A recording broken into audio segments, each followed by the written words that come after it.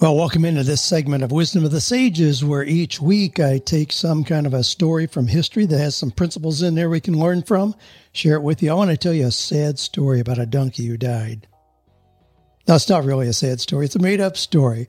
But stick around. I want you to hear this and how you can avoid being the donkey that died.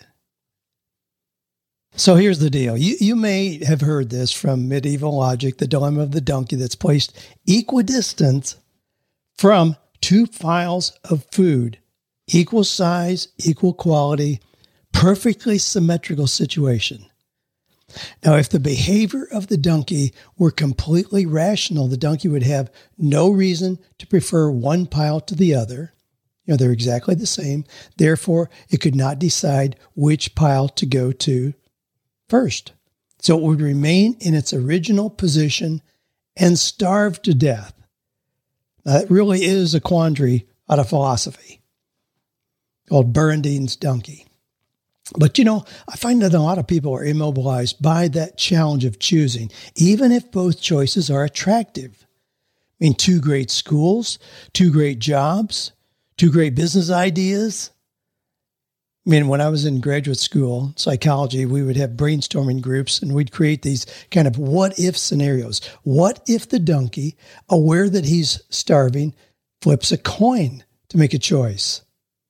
Well, then, which pile of food is heads? Which is tails? Ah, yes, another decision. Now, if you're looking at two opportunities, how do you ultimately make the decision? And if you're considering moving to Denver or Miami, how do you make that call? If you've been accepted by Harvard and the Peace Corps, what's going to help you make that decision? See, the trick is there aren't two choices here. There are three. If you choose not to decide, you still have made a choice.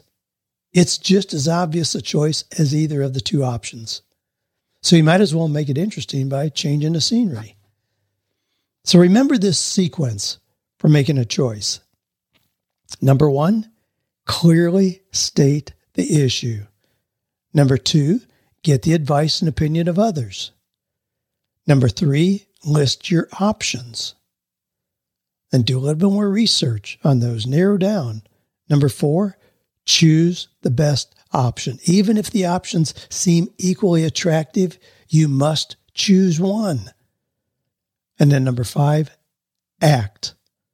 Don't be a donkey. You just might starve as a result of your indecision. And indecision in one area will cripple your effectiveness in all other areas.